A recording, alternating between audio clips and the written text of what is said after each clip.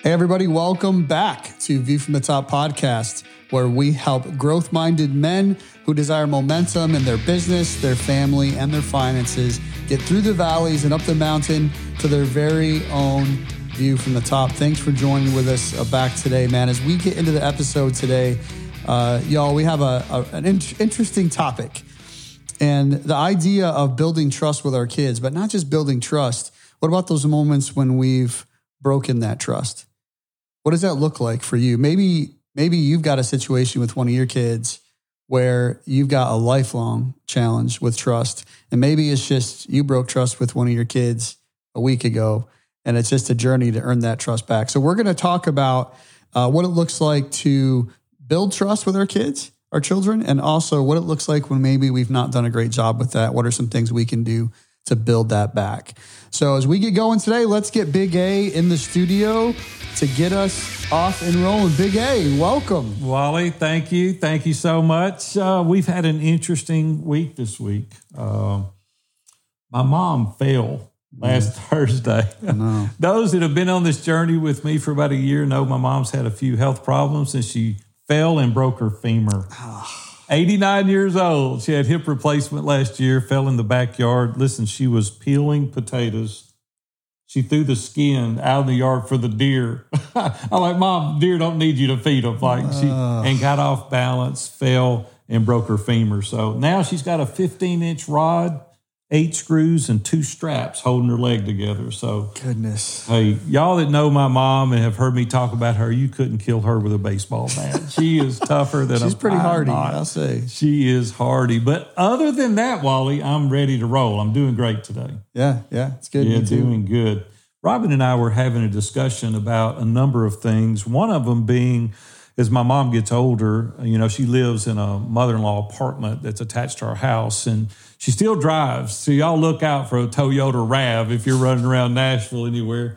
But we're starting to think about putting these devices on her phone that you can track her. Oh, yeah. I'm sure you've seen those. Yeah. Some of them's called the Life 360, and then there's other apps and Find other My ways. Phone. Find My Phone. You can add family, all kind of stuff. But when I went to my mom, she said, I don't want you to do that. And I'm like, why, Mom? She goes, I don't want you tracking me. And I'm like, Mom, you're getting older, and what happens if you get out and, you forget where you're at or something like that? She goes, well, if you were worried about that, you ought to take the car away from me. Oh. She said, I don't want you to do that either. But I thought it would be an interesting topic for a second. What are your thoughts around that? Like, primarily, though, Robin and I started talking about it, and I'm going to hear from you first. But Sure. What do you think about doing that for your spouse? So we have done that with our daughters when they were younger in high school. And Sonia and I have done that for years. For yourself? You and her? Yeah. She can look on her phone where I'm at anytime. And I can look on her phone where she's at anytime. Yeah. So a couple of months ago, this can get you in trouble. Oh, I know. Yeah. I mean, I didn't get in trouble. There was one time where Sonia called me. We were having a conversation, and she mentioned something about where I was. Like in total, like she had looked just to see I was probably supposed to be home or something. And she looked. She didn't call me up and be like, hey, where are you at? None of that. But she just called me up. We were having a conversation, and she mentioned something about a place that I had just been by. In total normal conversation, I had those moments. I was like, oh my gosh, where did I go? Like, what did I do? Did I saw my way? Like, I didn't. But it was interesting that I felt that way. So you felt violated. No. I thought maybe I did something wrong, because then I realized in that moment that she could see where I had been. And I'm like, did I go someplace? I didn't, but I wondered, had I? Well, a couple of months ago, she went with a friend to watch a volleyball game with one of her daughters. And complete transparency here, it was one of those moments where I wasn't feeling real, what's the word I'm looking for? Secure in our relationship at that moment. I mean, it was literally probably a 2-day thing, but I don't know if you ever had that kind of thing where you just, something's going on, you just don't quite feel. Anyway, so I came down from the office. She had left about 1 o'clock or something. I came down from the office, and I noticed that her rings were on the table, like next to the key stuff. I'm like, you're talking about her wedding rings. Her wedding rings. Yeah, okay. I'm like, her wedding rings. Now like, you got a reason not to feel so secure. So I was like, what is going on? And then so I went to my phone I looked up where she was, and she's at this bar. Seriously. I looked at my phone, and it says, whatever something Cantina bar. Mm. And I'm like, what is? I tried calling her. She wouldn't answer her phone. So it's about a half hour later, she calls me, and I'm like, hey, what's going on? Like, what's up? Well, she had taken her rings off because she had worked out that day. Forgot to put them back on. So she wears like a silicone ring now when she goes and works out. Fix that problem. And they stopped for dinner on the way home at some Mexican restaurant, and they just happened to on the app happened to show up like as a cantina and bar. Yeah. And perfect storm. Yeah, brings it home at a bar. You're not feeling secure. But it does have those. It can mess with your mind a little bit. But I don't know if it's good or bad, helpful or not helpful. But we do it. How about you guys? So is there a time that you can look at and go, that was helpful? Like truly helpful? Like did it help save in any way from someone geting hurt or something? No, I don't think that's happened yet. It saves her from calling me sometimes. Like she knows right where I am. Like if I'm okay, so last week we're doing the podcast recording, right. And we ended up working later to get some other things done. And she looked and saw you. She did. She said, he's still there. At least I know where he is. Yeah. So she didn't have to call. Yeah. Okay. Well, yeah. Robin and I talked about this at length, and we both feel the same way. Like neither one of us want it. So you haven't done it? We won't do it. Okay. You won't do it? No, we won't do it. Neither one of us want it because she said there's no purpose in it. And we talked through it, and I agree. I don't really know. Like if she wants to know where I'm at, she can call me. It feels, for us, not everybody, for us, it feels like an invasion of your privacy. It feels like for us, again, it's for each other. It feels like an invasion. It feels for her. She feels like, hey, I told you where I was going, and you know where I'm at. I don't need you to check on me. I'm not a child. I'm not a teenager. I'm not a senior adult. I'm your spouse. I'm a grown woman. I don't need you checking up to see where I'm at. There's no point in it. So for us, it feels like a violation of privacy for each of us because we respect each other's privacy. I know y'all respect each other's privacy too. It's just an easier way for y'all to see that you're at my house recording a podcast than you are at home, which works for y'all. But I'm saying for us, we both are like, no, I don't want that. Now, so even what if scenarios, like give me an example. Well, your wife's taking a road trip for a couple hours away or something, and she did that. We did that our whole marriage until we got these fair enough. Cell phones, and there was never a problem. My mom is 90 years old. She's lived just fine without it. Well, I don't think that it's a problem. Like there's never been a problem. Like I don't think it's about solving for a problem. Yeah, I think if it's for kids, maybe, or if it's for senior adults, maybe, just in case they have dementia or they're out or something from a safety standpoint. Yeah, I'd almost ask you like, I'd almost be like, well, why not? I'd be the opposite. I'd be like, well, why, what does it matter? Like, why wouldn't you? Yeah, well, there's just no purpose in it for us. It's interesting. Yeah, for us, there's just no, if you want to know, I'm running late, you call me or text me or, hey, I'm running late. I'm at Wally's house or that's the reason we do these old school. But we are old school. Nothing wrong with that. Yeah, and that's why my mom has put up such resistance. But hey, listen, speaking of trust, it's going to work right into our topic today, navigating trust with your children. I want to confess something to you, Wally, right out of the gate. This is a really important topic to me personally. 2 daughters, Brooke and Holly, one's 37, one's 40. We talked a lot about trust when they were children. I've always wanted to be trustworthy as their dad. Mm-hmm. And I dropped the ball sometimes on some of these things. And I had to go back, and we're going to talk about that further. But where this even came from is members in Iron Sharpens Iron Mastermind. They submit questions to us or topics that we think would be good for the listeners of View from the Top podcast. And our very own Matt Miller. Matt has been with us a decade now, 10 years he's been with us. Matt's a great guy. He owns School Spirit Vending in Stephenville, Texas. Matt has vending I think, I don't know, I don't want to mess this up, 4,000 locations total within their whole organization. Within the franchise? It's a lot. It's a lot of schools. Yeah, I think it's about 4,000 schools they're in all over the country. I think Matt has 500 or 600 himself, and then his franchisees have numbers of them. But they sell these stickers to kids for like 75 cents or something, and it's got a really, really cool business model there. But Matt submitted this question: what are some ways to build and destroy your children's trust? And Matt's done a great job with his kids. He's got 3 children himself, and one of them just got married recently. And so, Matt, thank you for being in Iron Sharpens Iron Mastermind. Now, from the very beginning of 10 years, Matt leads one of our groups. He's a facilitator, but he submitted this question. And so, we wanted to dive in a little bit and talk about some of the ways that we can strengthen trust with our children. I think one of the places, Wally, and it's not just with children, but it's everybody, is having just open communication. And so did you set the stage, like when your girls were at home, intentionally sit down to have eye-to-eye contact and, active listening, and really, like, did it just happen around the dinner table? Was it around the fire? Was it structured? Like, what did open communication look like with your family when your kids were at home? Yeah, I think that a lot of us have something in our lives that we grew up with in our own childhood development. And then we get married and have kids. And sometimes we choose that to be different, right? Like that happened for me in my childhood. And I want my kids and my experience leading my family to be different. That was one of the things that we chose. Both Sonny and I grew up in families where I think we knew our parents loved us.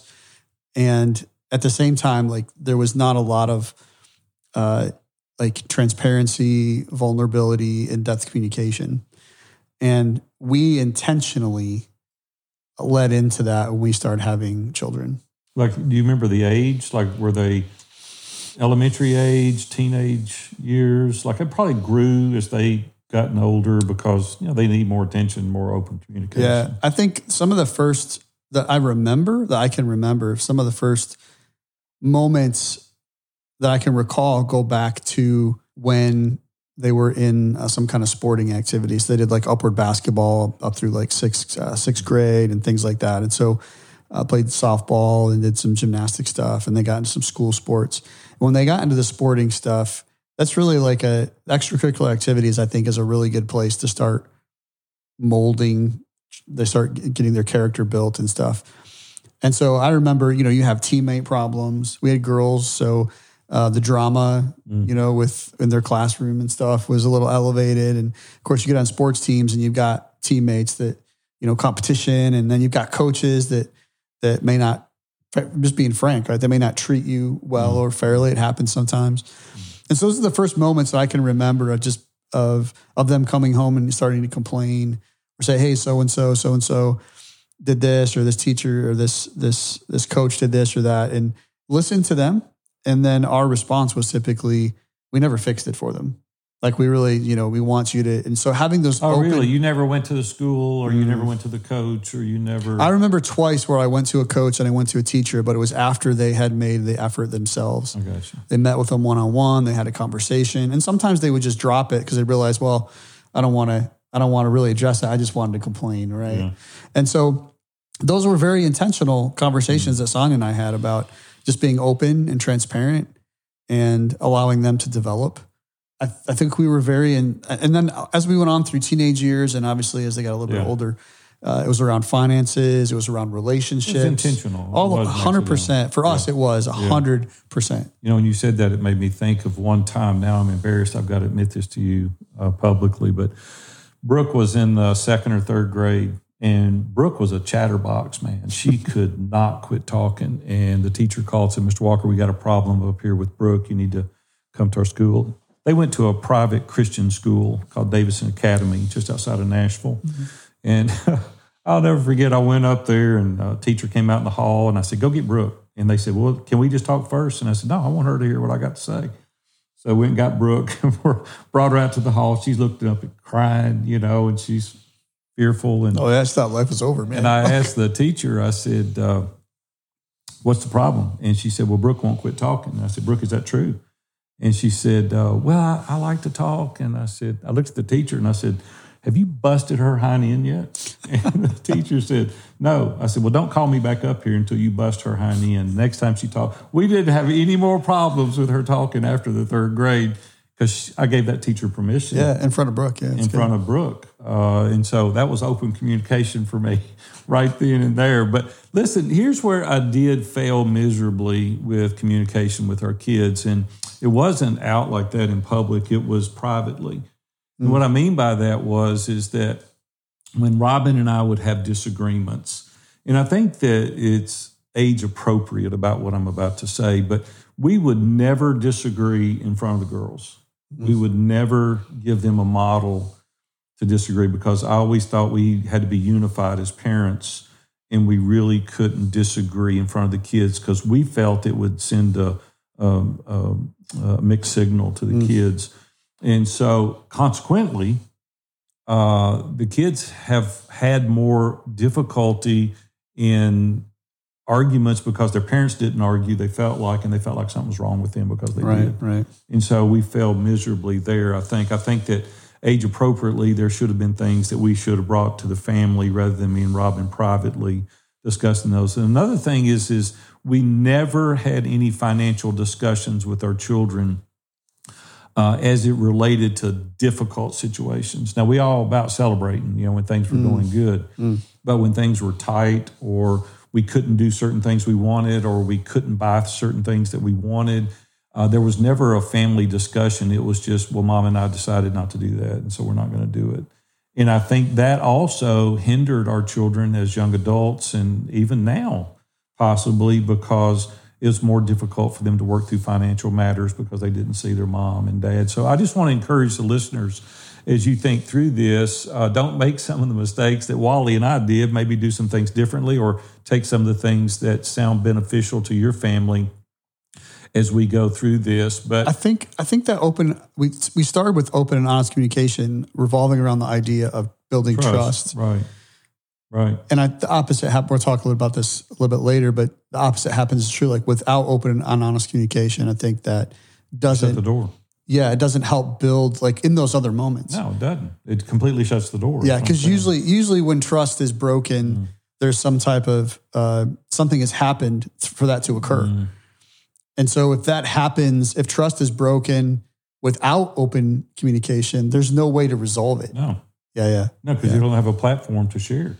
Right. And that's what we really did. The girls, we always told them, hey, you can come to us and you can share anything.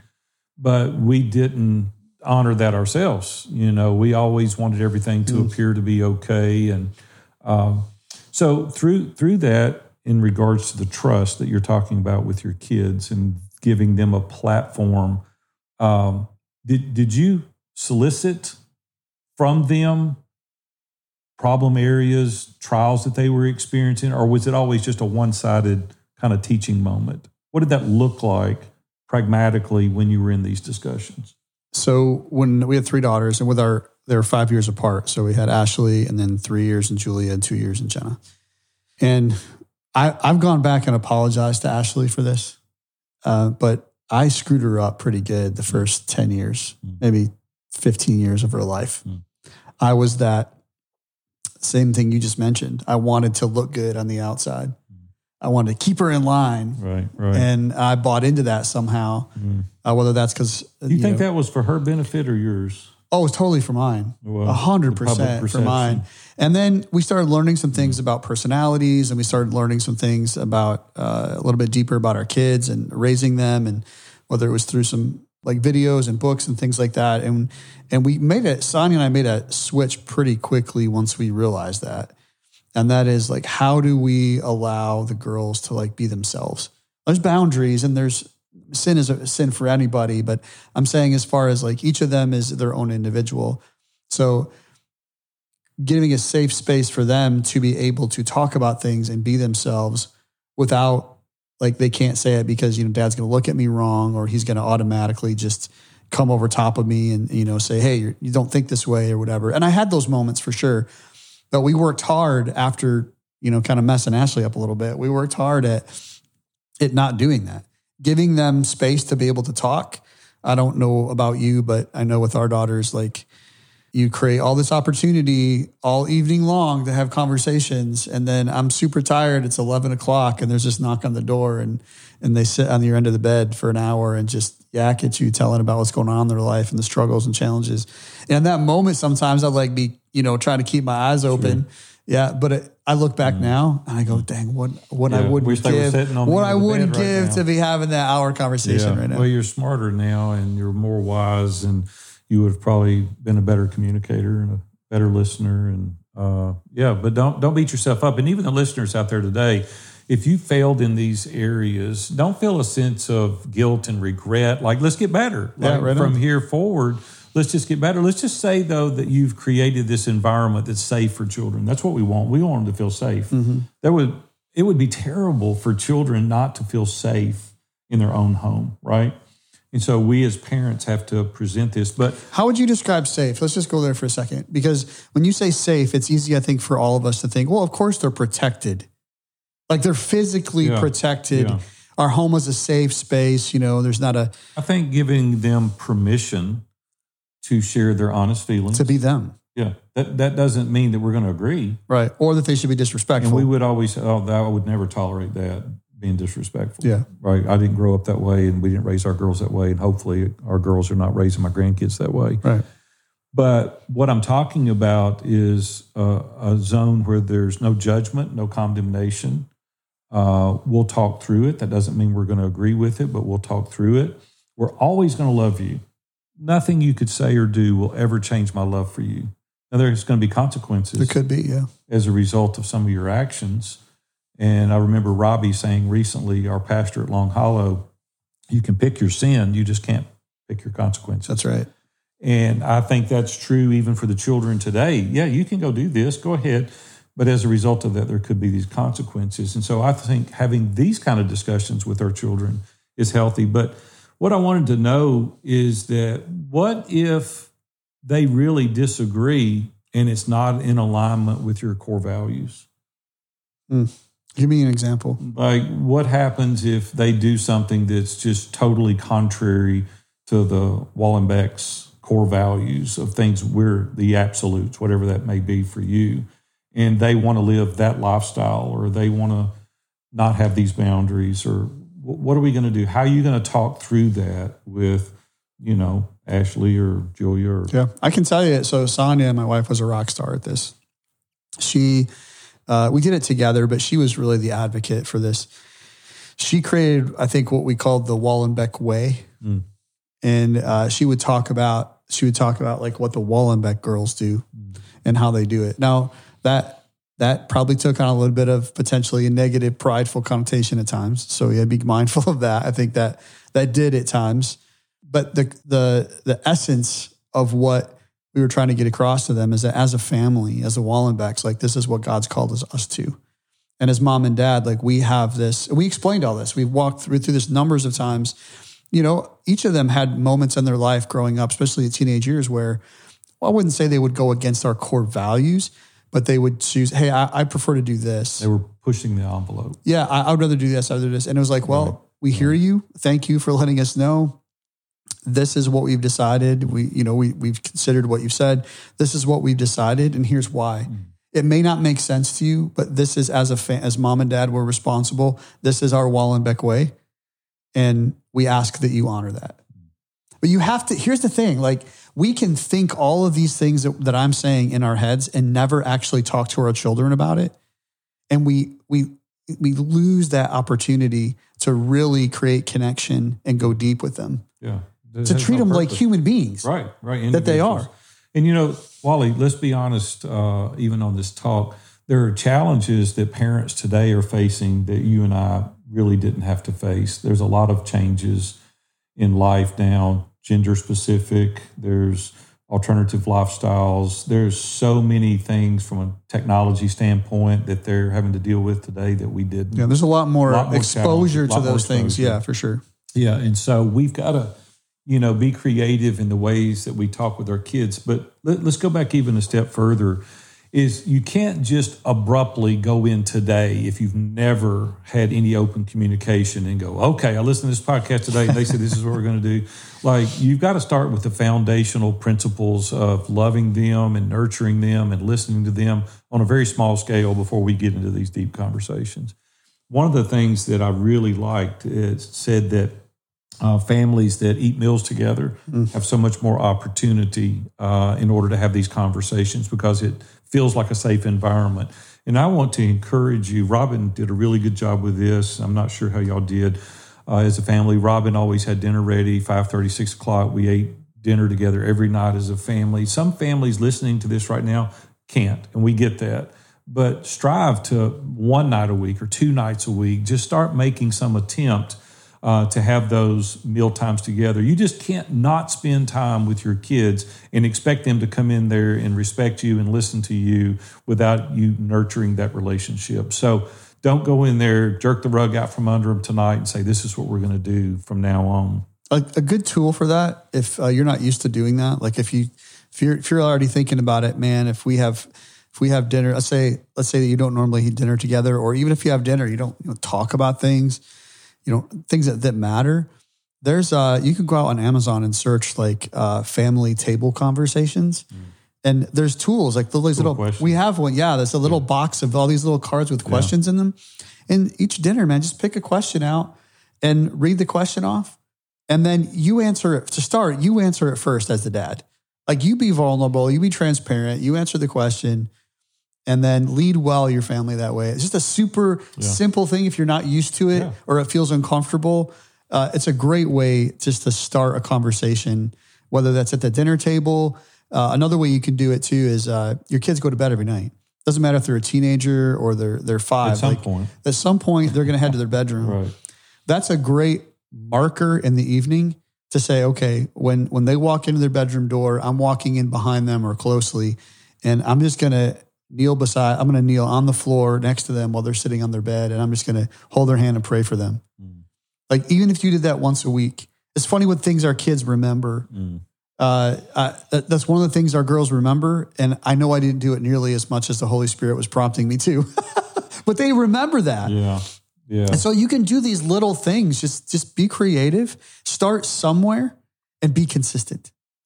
When I start thinking about the benefit of the kids' trust, I start thinking about it's really about them. We want to make this conversation about the kids. My spiritual mentor, Bob Warren, always said, let their story be their story. Don't match them, don't one-up them. Always actively listen to your kids. And I didn't do a good job of that early, but once I started getting involved in coaching and mastermind groups and mentoring, and then I was a mentee to Bob Warren for about 20 years. It really helped my active listening. It's really lock eyes with them, put down the laptop, put down the cell phone, turn off the notifications, get away from the TV, and really get involved in their lives, because kids want to be heard first. And I don't want you to shut them down. And you'll shut them down big time. As soon as that phone rings, you pick it up, you're done with them. So really start thinking about that. Give them your undivided attention. Sit down, call them by name, right? That's the greatest sound for any of us, is to be called by our name. And then make eye contact with them. Get down on their level. If they're little kids, right? Don't stand up. They have to look up, get down on their level with them. Don't interrupt them. Man, when you're talking to them, let them talk. And even if it's not making sense, that's where I messed up. Even if it's not making sense. Listen, when the kids were little, I wanted to fix everything. Yeah. It's like they tell me something, I'd interrupt them. Here's how you fix it. Well, I've learned that, oftentimes they just want you to listen. And so I just want to encourage you to show empathy, and that was something that I didn't score real high in, was empathy. And don't jump to conclusions. That's another thing that I would do. The girls would start talking, and I would already go 3 steps ahead of them and, have the solution for it. And I jump to conclusions also, and I try to fix it just immediately. And just really don't do that. No, those are great suggestions, man. I've failed at a few of those myself. Yeah, we all have, right?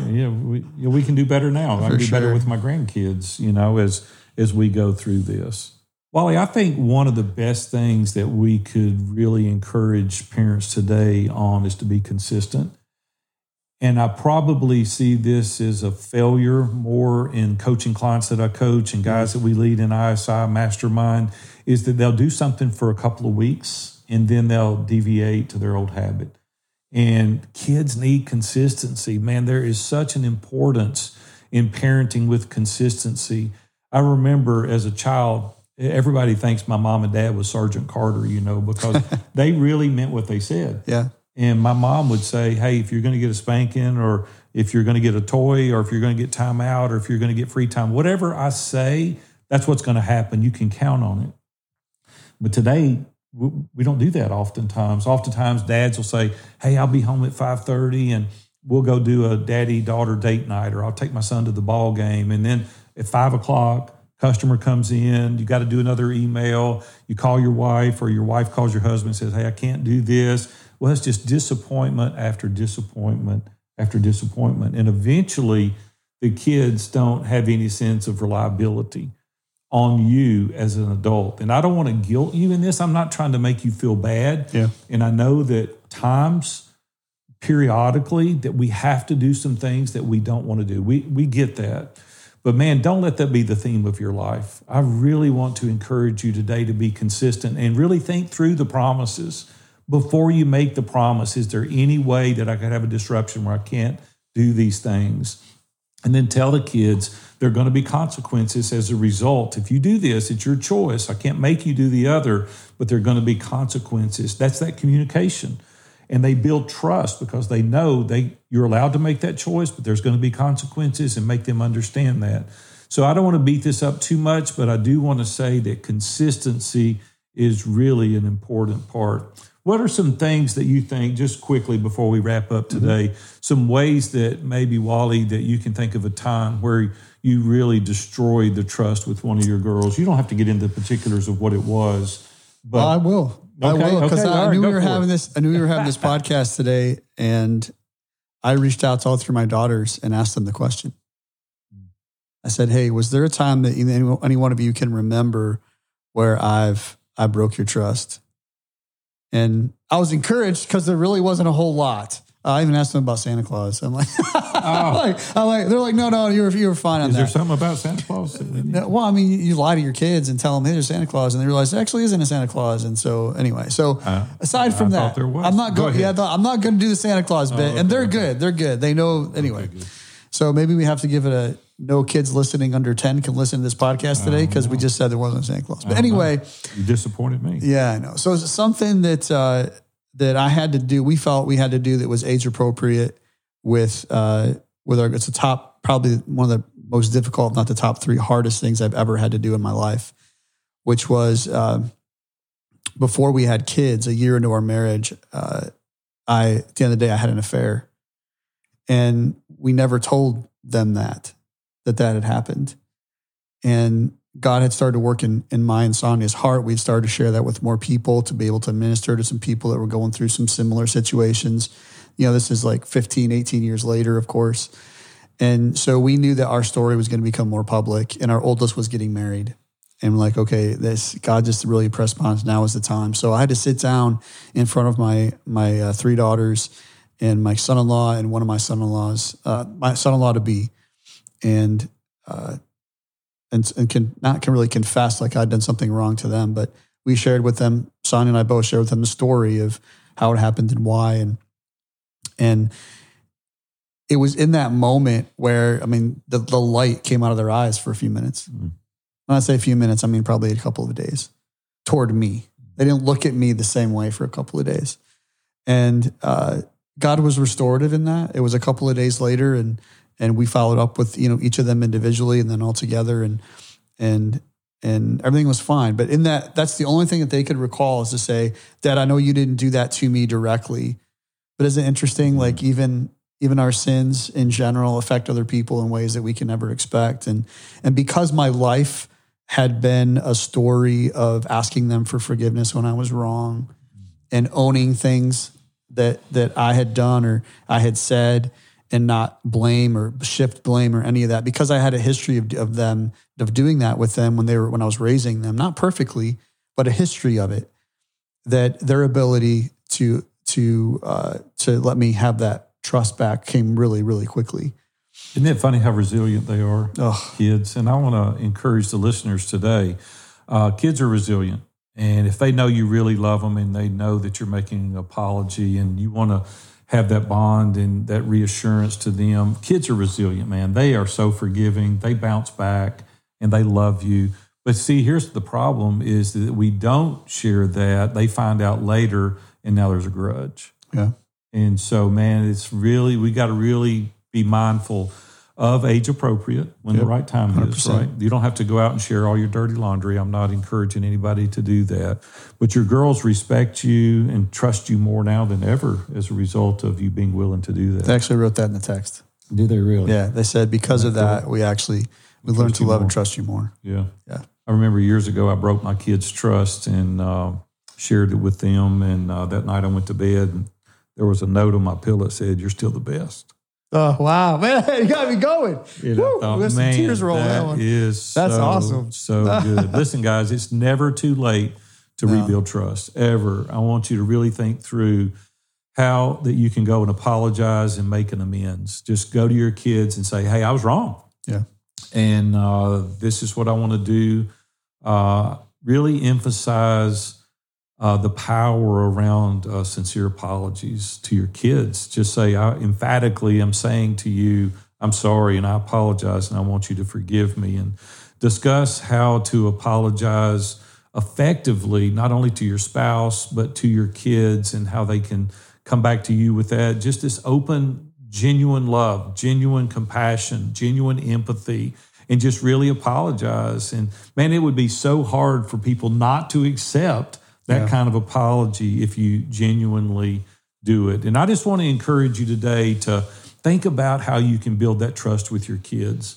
Just practice that active listening when you're sitting there. Get down on the floor, get at eye level, get in their world, go in there and lay across their bed in their bedroom. Do something to get in their world. I want to encourage you also not to judge too quickly. Just sit there and listen, even if you're right? It doesn't matter at that moment. Even if you're right, just sit there and listen. Don't judge them. Take your time with any solutions.